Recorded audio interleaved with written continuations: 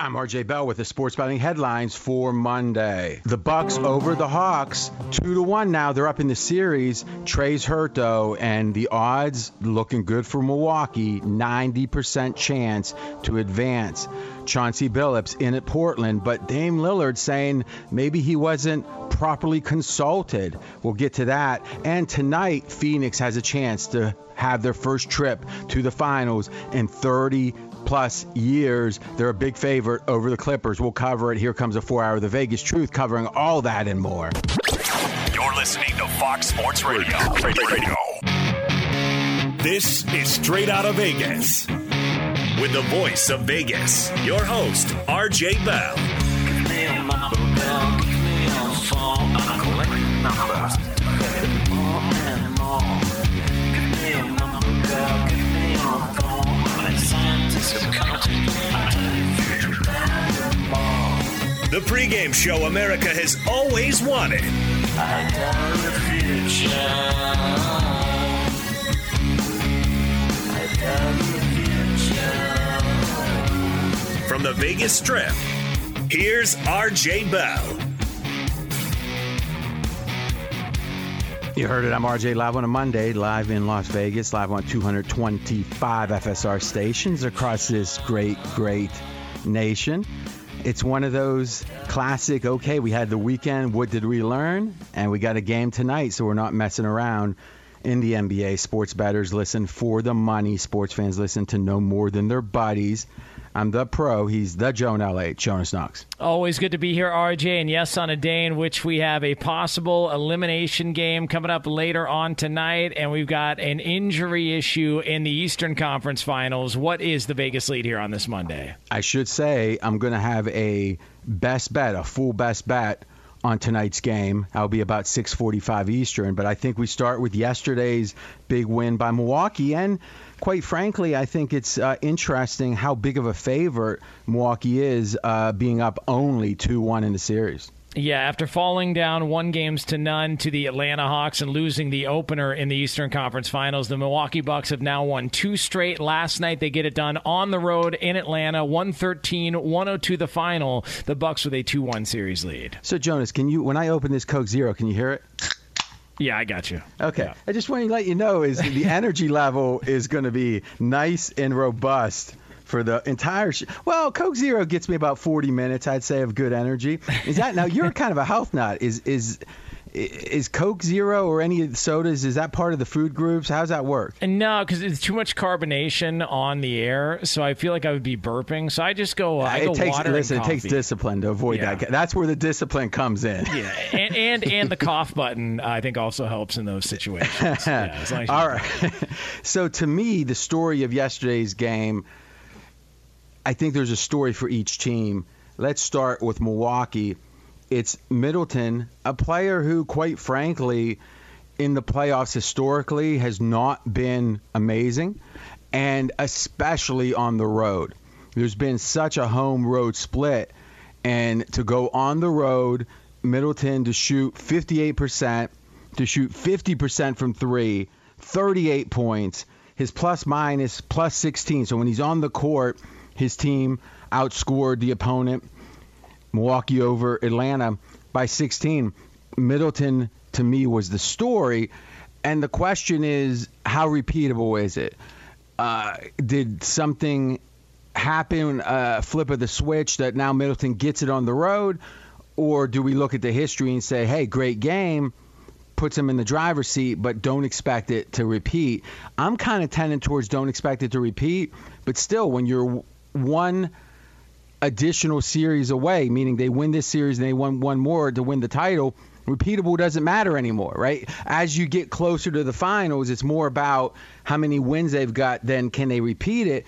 I still think it's far enough away, 6 wins to go for Milwaukee to win the title, that you say hat tip to Middleton. I'm not sure it's repeatable. What do you think? Yeah, I'm with you on that. I just think this is going to be a flawed NBA playoffs, and Milwaukee's a flawed team, and we've talked about it, how they've been in contention and they've been on the doorstep of seemingly this is going to be their year, and then they show up and they play a Brooklyn team, and if not for the injuries that were happening in that series, and if James Harden and or Kyrie Irving were healthy, I don't know that we're seeing Milwaukee at this point. I think Brooklyn wins that series. So I don't know that this is you've got to depend on Chris Middleton and all of a sudden we change what we've seen in the past from him. I think we're going to continue to see sort of a roller coaster with Milwaukee in late game situations. I think it's still very possible. He was great yesterday in the fourth quarter, but based on everything we've seen over the past couple of years, I don't think that you trust him, but that doesn't mean that it's still not enough in a flawed NBA playoffs this year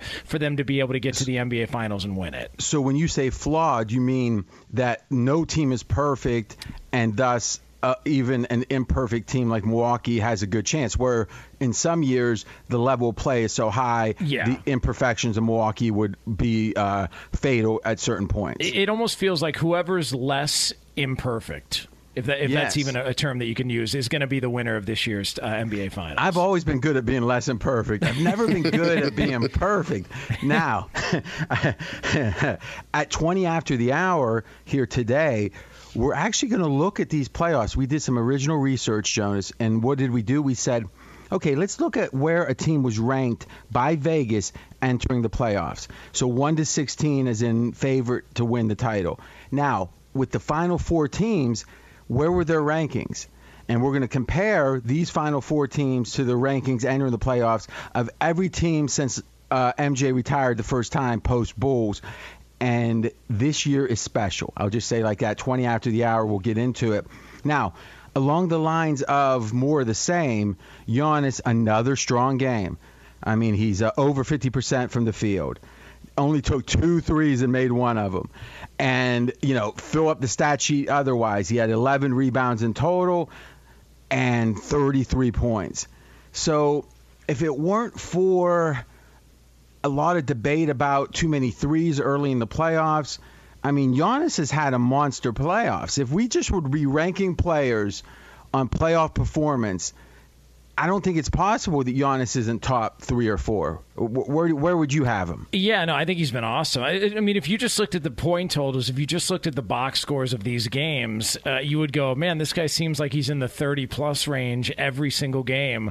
But that doesn't tell the whole story, because it's the late-game situations, it's the stuff at the foul line, it's the series and critical moments against Brooklyn, in which I think tell the bigger story, not just what the statistics say. Okay, so field or free throws, I agree with you. And even yesterday, 6 of 13. Now, I'm just doing this quick in my head. That's below 50%. 6 of 13, not good. So your point is, hey, there was a couple of close games against Brooklyn where Giannis seemed to be seizing up again, where the pressure seemed to hurt him.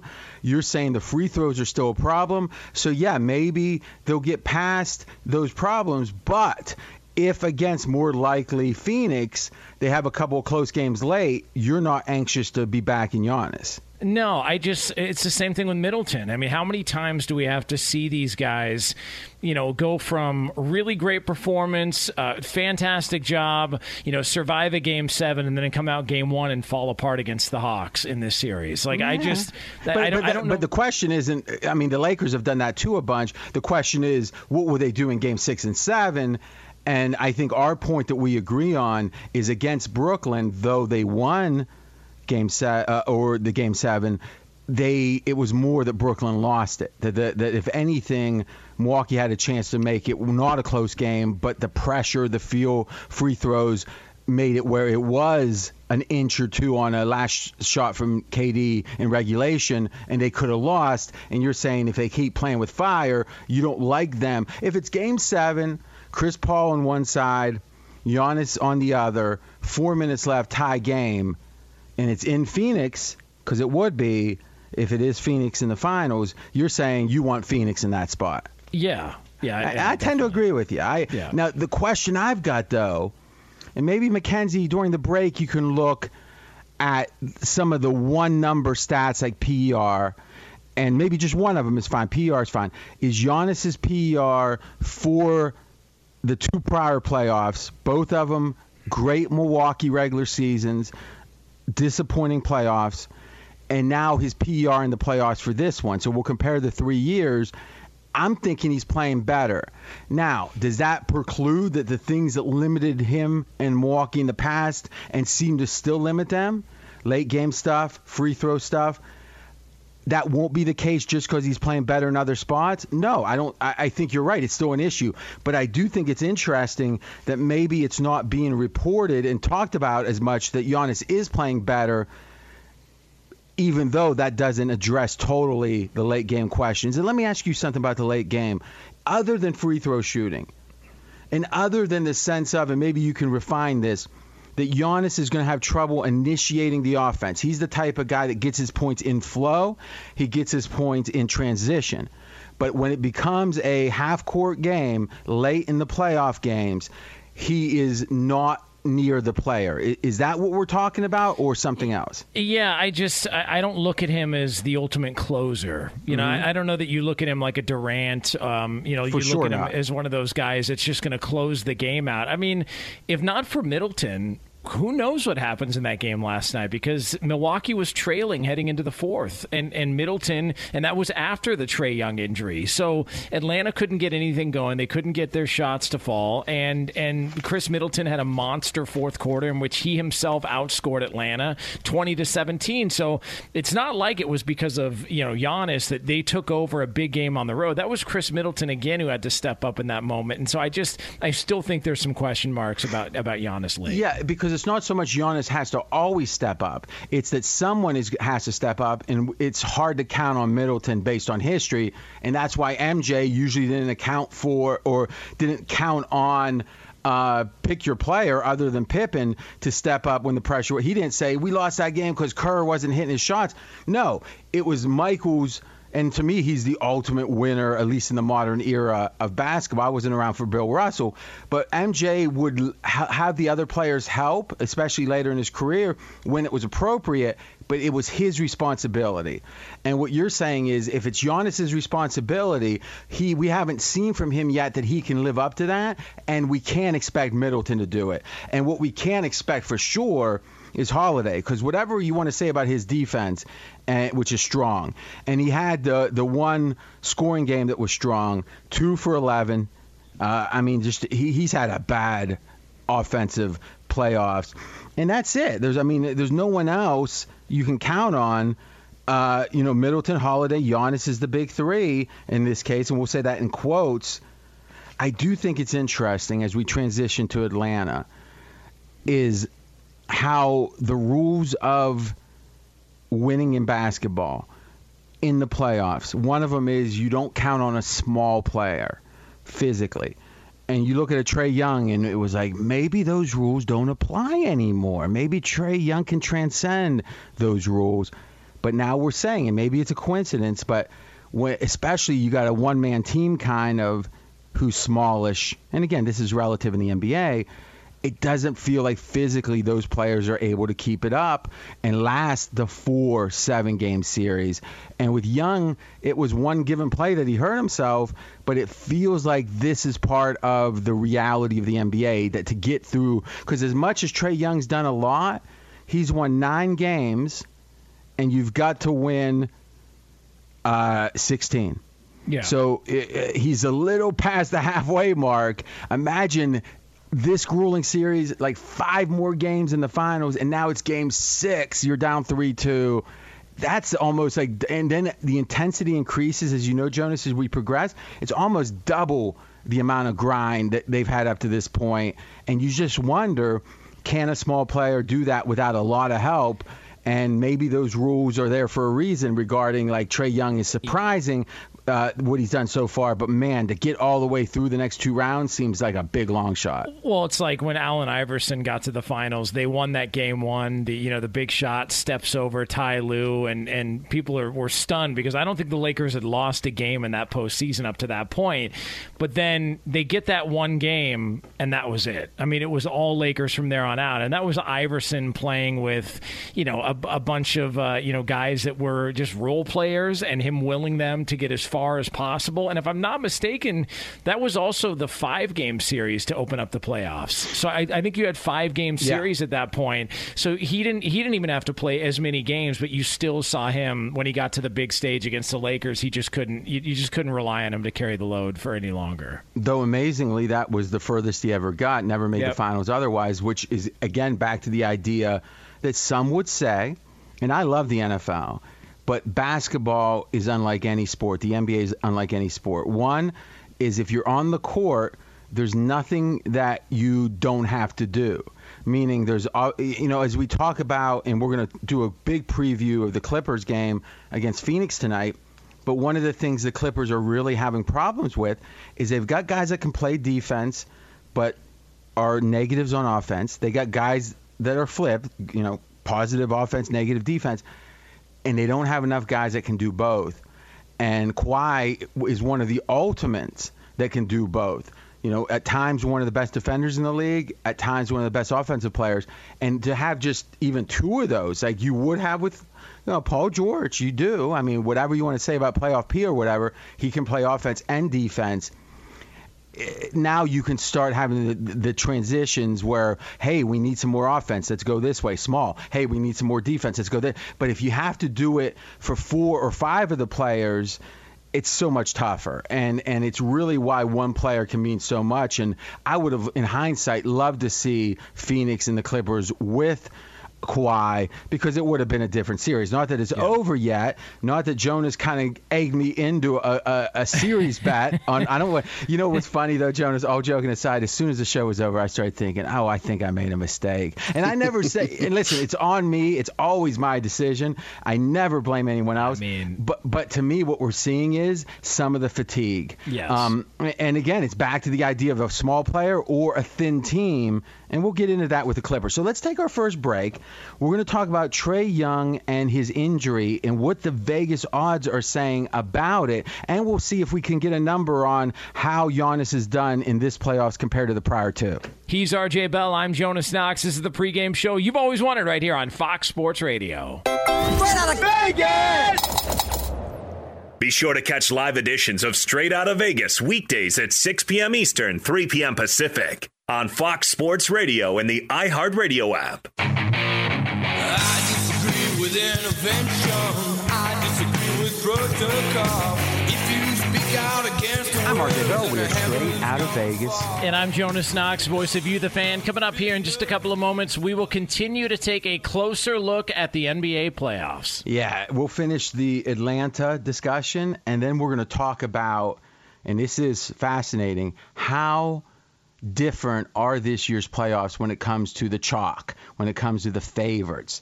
And it is very different, like very with a capital V. It's a great day to join the fastest growing show on Fox Sports Radio. Audience has doubled in the last year plus. That's because of you and your support, spreading the word. And we're going to keep working extra hard to deliver a great show to you. You can listen on 225 stations coast to coast. Just go to foxsportsradio.com. You can see where that station is if you don't know, or you can just listen streaming right there. Here on the Strip. And Jonas, I got some feedback. Someone said, RJ, you're always talking about it's 112, it's 106, but you're sitting in air conditioning. So just one time as an homage, it is, here on the Strip, but in my studio, it's 74 degrees, and the neon is flowing. So, RJ, we've been talking about Game 3 between the Bucks and the Hawks. It goes the way of Milwaukee, 113-102 the final. They have a 2-1 series lead. And, of course, one of the storylines afterwards was Trae Young rolling his ankle late in the third quarter. The Atlanta superstar, a little banged up heading into Game 4. Let me ask you a question. A lot of times when you have a villain, when you have the guy that likes to take, draws the heat, as they say in wrestling, there really are a lot of people who don't like him. And you see that oftentimes when there's like a cultural shift. And, it's Ali who was, the conscientious objector. And a lot of the conservatives were like anti-Ali, though eventually he won most people over. And it does feel like it's generational oftentimes, political oftentimes. But with Trae Young, I've seen more like, you got to give it to the kid, and not a lot of real like maintaining of the disdain. I think there was a lot of disdain for him even 3 months ago.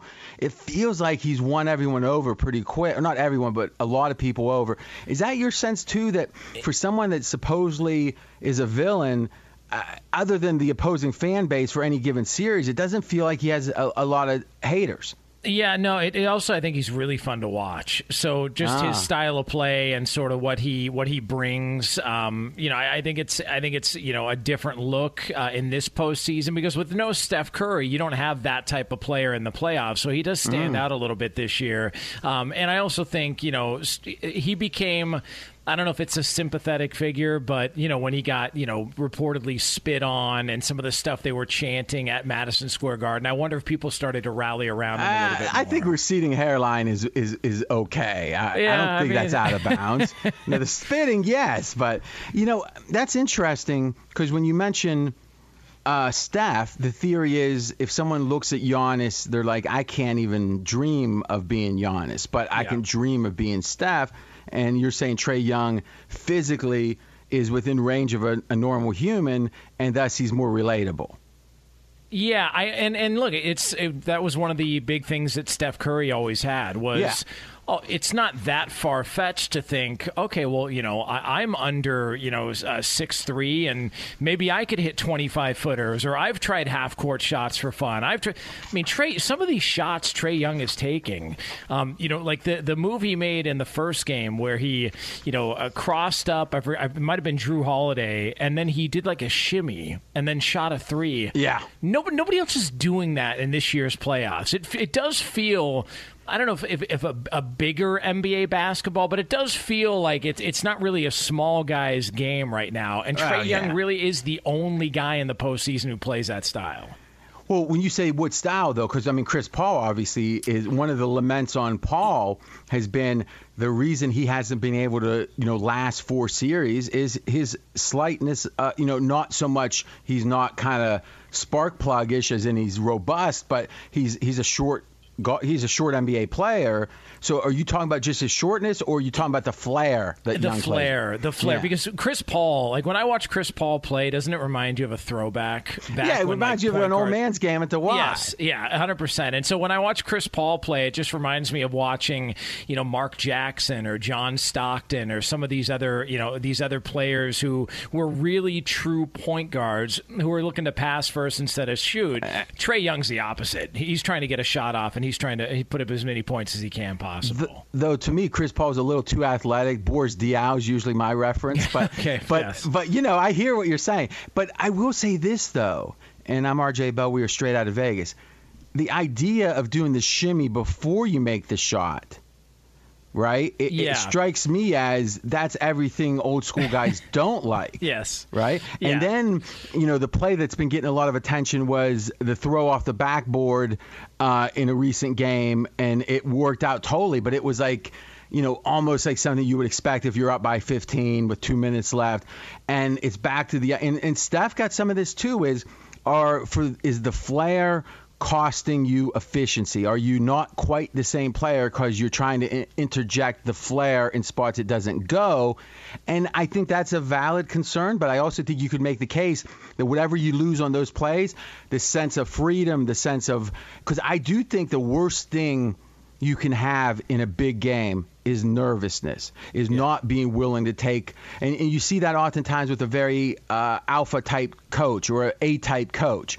And Bill Cowher with the Steelers, I thought, had this effect. The team gets tight because he's tight. And those teams tend to underperform in the big spots. If you're throwing it off the backboard, you might have a slight loss of efficiency because of that. But, man, oh, man, you're not tight. And maybe it's worth it.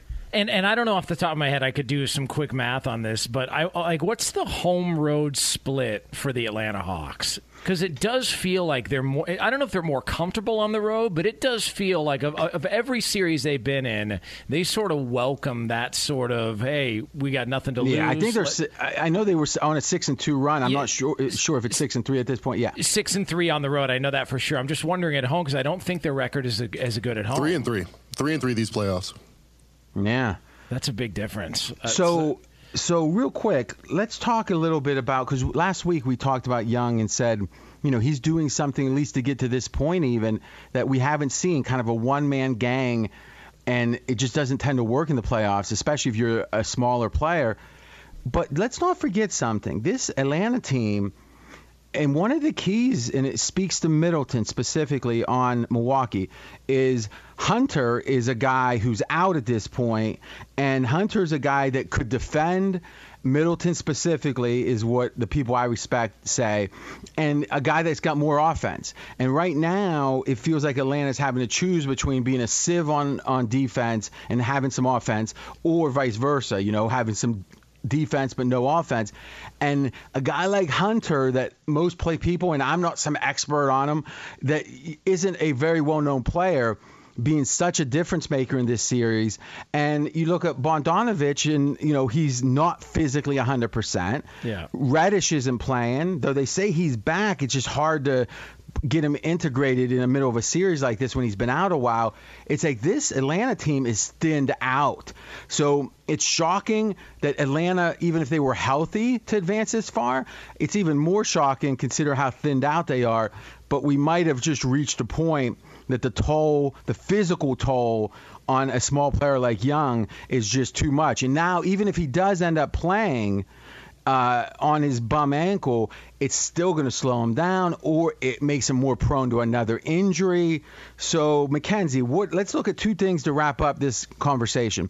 One is what the current number is on the series.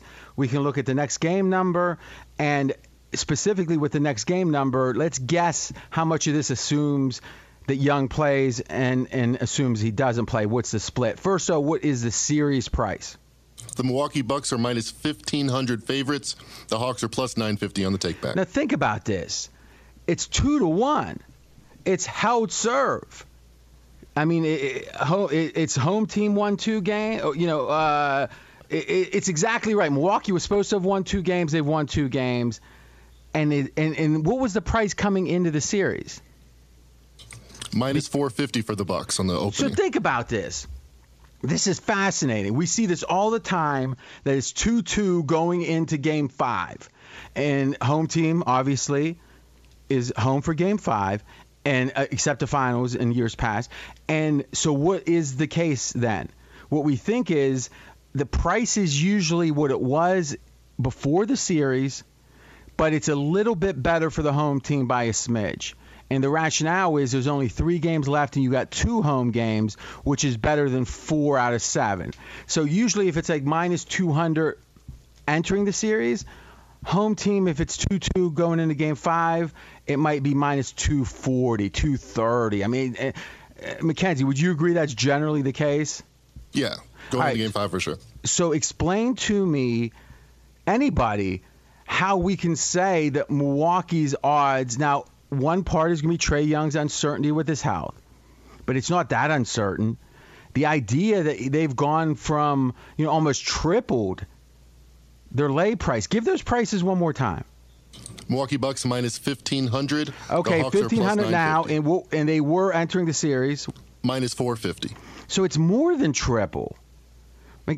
Jonas, this is the market saying that Milwaukee's got them figured out, and there ain't no move that Atlanta can make.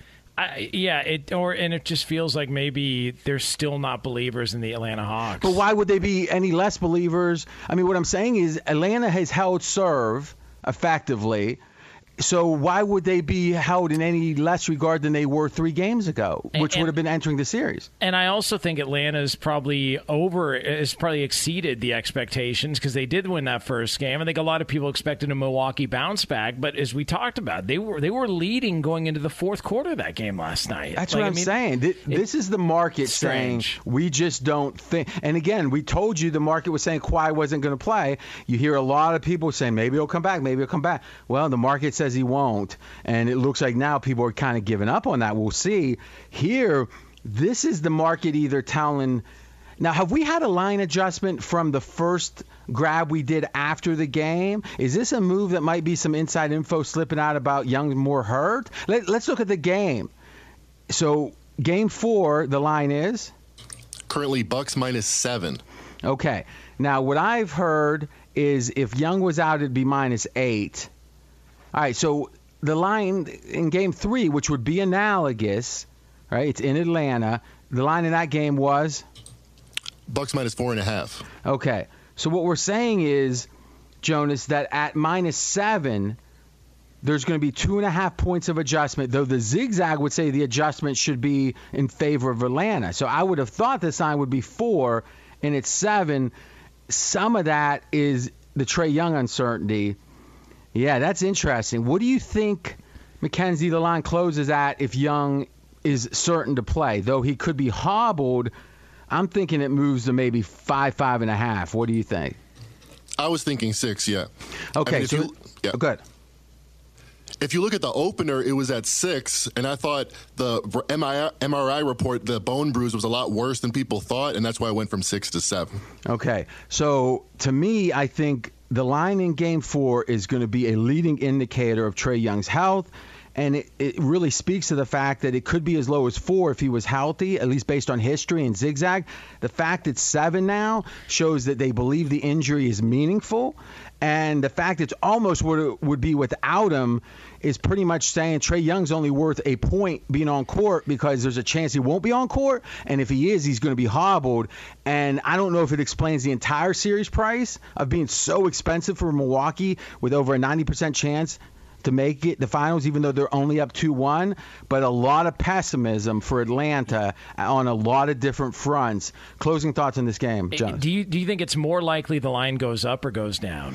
I think it's all about his health. Yeah. And my gut feeling is he's going to play, and people tend to overreact to that. They don't realize that a hobbled version of a player is sometimes not better than the replacement. So if I had to bet, I bet it goes down.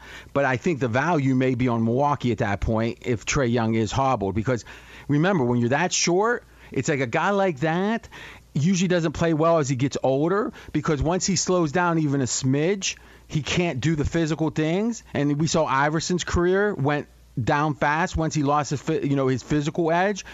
If the ankle causes him to be just a little slower, I think it affects a player that's small in stature more than another player. So I actually would not be looking to play Atlanta no matter what. I think the market will move according to the news, but I think they'll probably overvalue Trae Young regardless, because I think him hobbled is limited more than a typical player.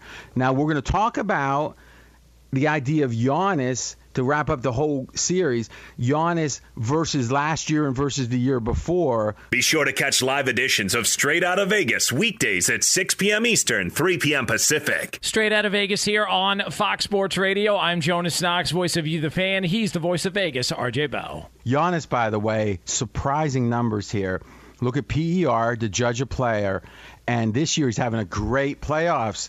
He's the 8th highest PER player in the league. Last year, this is the playoffs now, he was 2nd, and the year before that, he was 5th. So as much as Giannis is playing great, both relative to the league and raw number-wise, this is the worst playoffs Giannis has had. He's still 8th, but the worst. So it clearly, this level of play doesn't preclude Milwaukee from going down in flames. Something to consider. Last break, when we come back, 2 things. 1, preview, and I got a best bet on this Clippers game. And number 2, how unusual are the upsets in the playoffs? We've got the actual Vegas numbers on it. He's RJ Bell. I'm Jonas Knox. This is the pregame show you've always wanted right here on Fox Sports Radio. Straight out of Vegas! Fox Sports Radio has the best sports talk lineup in the nation. Catch all of our shows at foxsportsradio.com. And within the iHeartRadio app, search FSR to listen live. Hey, what's up, everybody? It's me, three-time Pro Bowler LeVar Arrington, and I couldn't be more excited to announce a new podcast called Up On Game. What is Up On Game, you ask? Along with my fellow Pro Bowler, TJ Hushmanzada, and Super Bowl champion, yep, that's right, Plexico Burress. You can only name a show with that type of talent on it. Up On Game. We're going to be sharing our real-life experiences loaded with teachable moments. Listen to Up On Game with me, LeVar Arrington, TJ Hushmanzada, and Plexico Burress on the iHeartRadio app, Apple Podcasts, or wherever you get your podcasts from.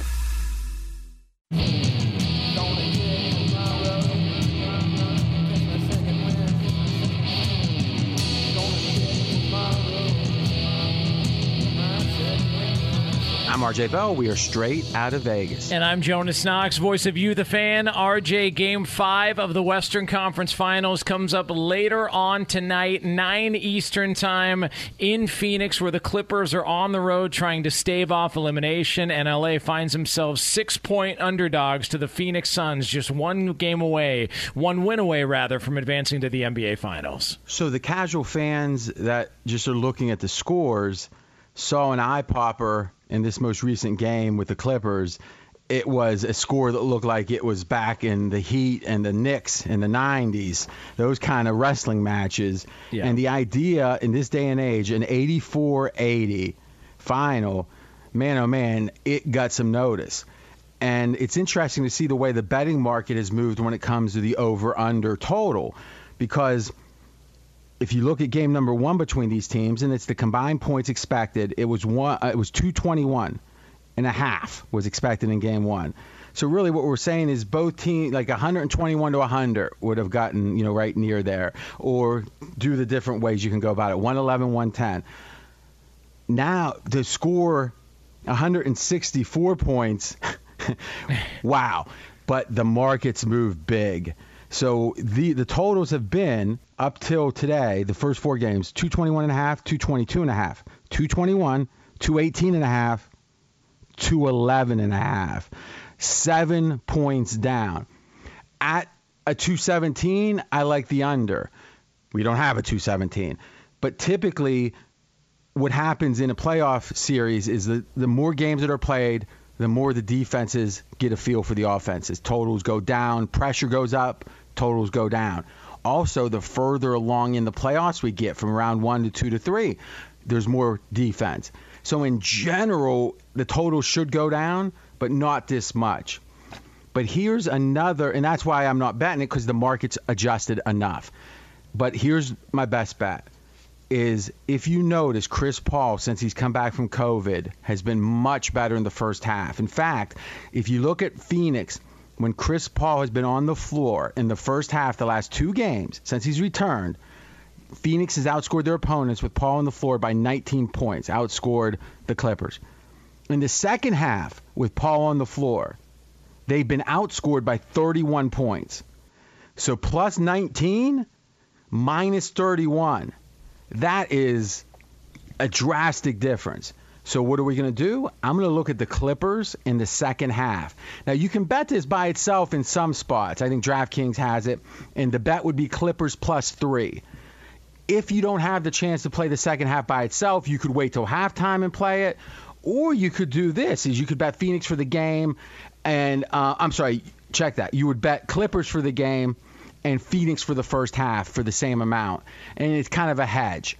So however you get at it, I do, and what we're going to keep the record on is the cleanest one, Clippers plus 3 in the second half, Chris Paul being the main driver of that. Plus, I think there's one more factor, Jonas, I'd like to get your thought on this, is if the Suns are up 14 or something in the third, the pressure is going to be, oh my God, can you believe this?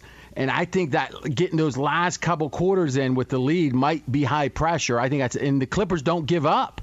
So I kind of like that too. What do you think? Yeah, and I also would find it hard to believe that the Clippers would shoot as poorly as they did from three, especially in that last game. I mean, we can praise Phoenix for winning that game.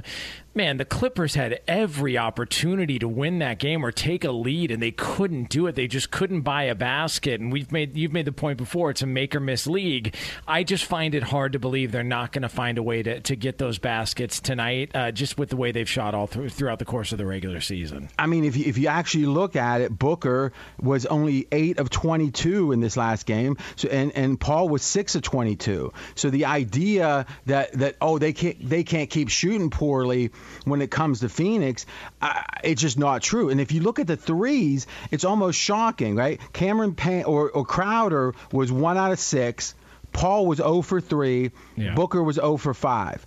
So when the guy takes the most from 3 in this game and your 2 stars are 1 of 14 and you still win, I mean, in a way that's good, in a way that's bad. But what I could say for sure is I think the Clippers are not going to give up. Thus, even if they get behind, I think the pressure Phoenix would have, they fight back. So we will go with Clippers as a full best bet +3 in the second half. If you missed any of today's show, you can check out the podcast at foxsportsradio.com for a look back on Game 3 between the Hawks and the Bucks and what it means moving forward. We are back tomorrow, 6 p.m. Eastern Time, 3 o'clock Pacific. It is straight out of Vegas. You can find us here on Fox Sports Radio. And as always, you can find us on the iHeart Radio app. Straight out of Vegas!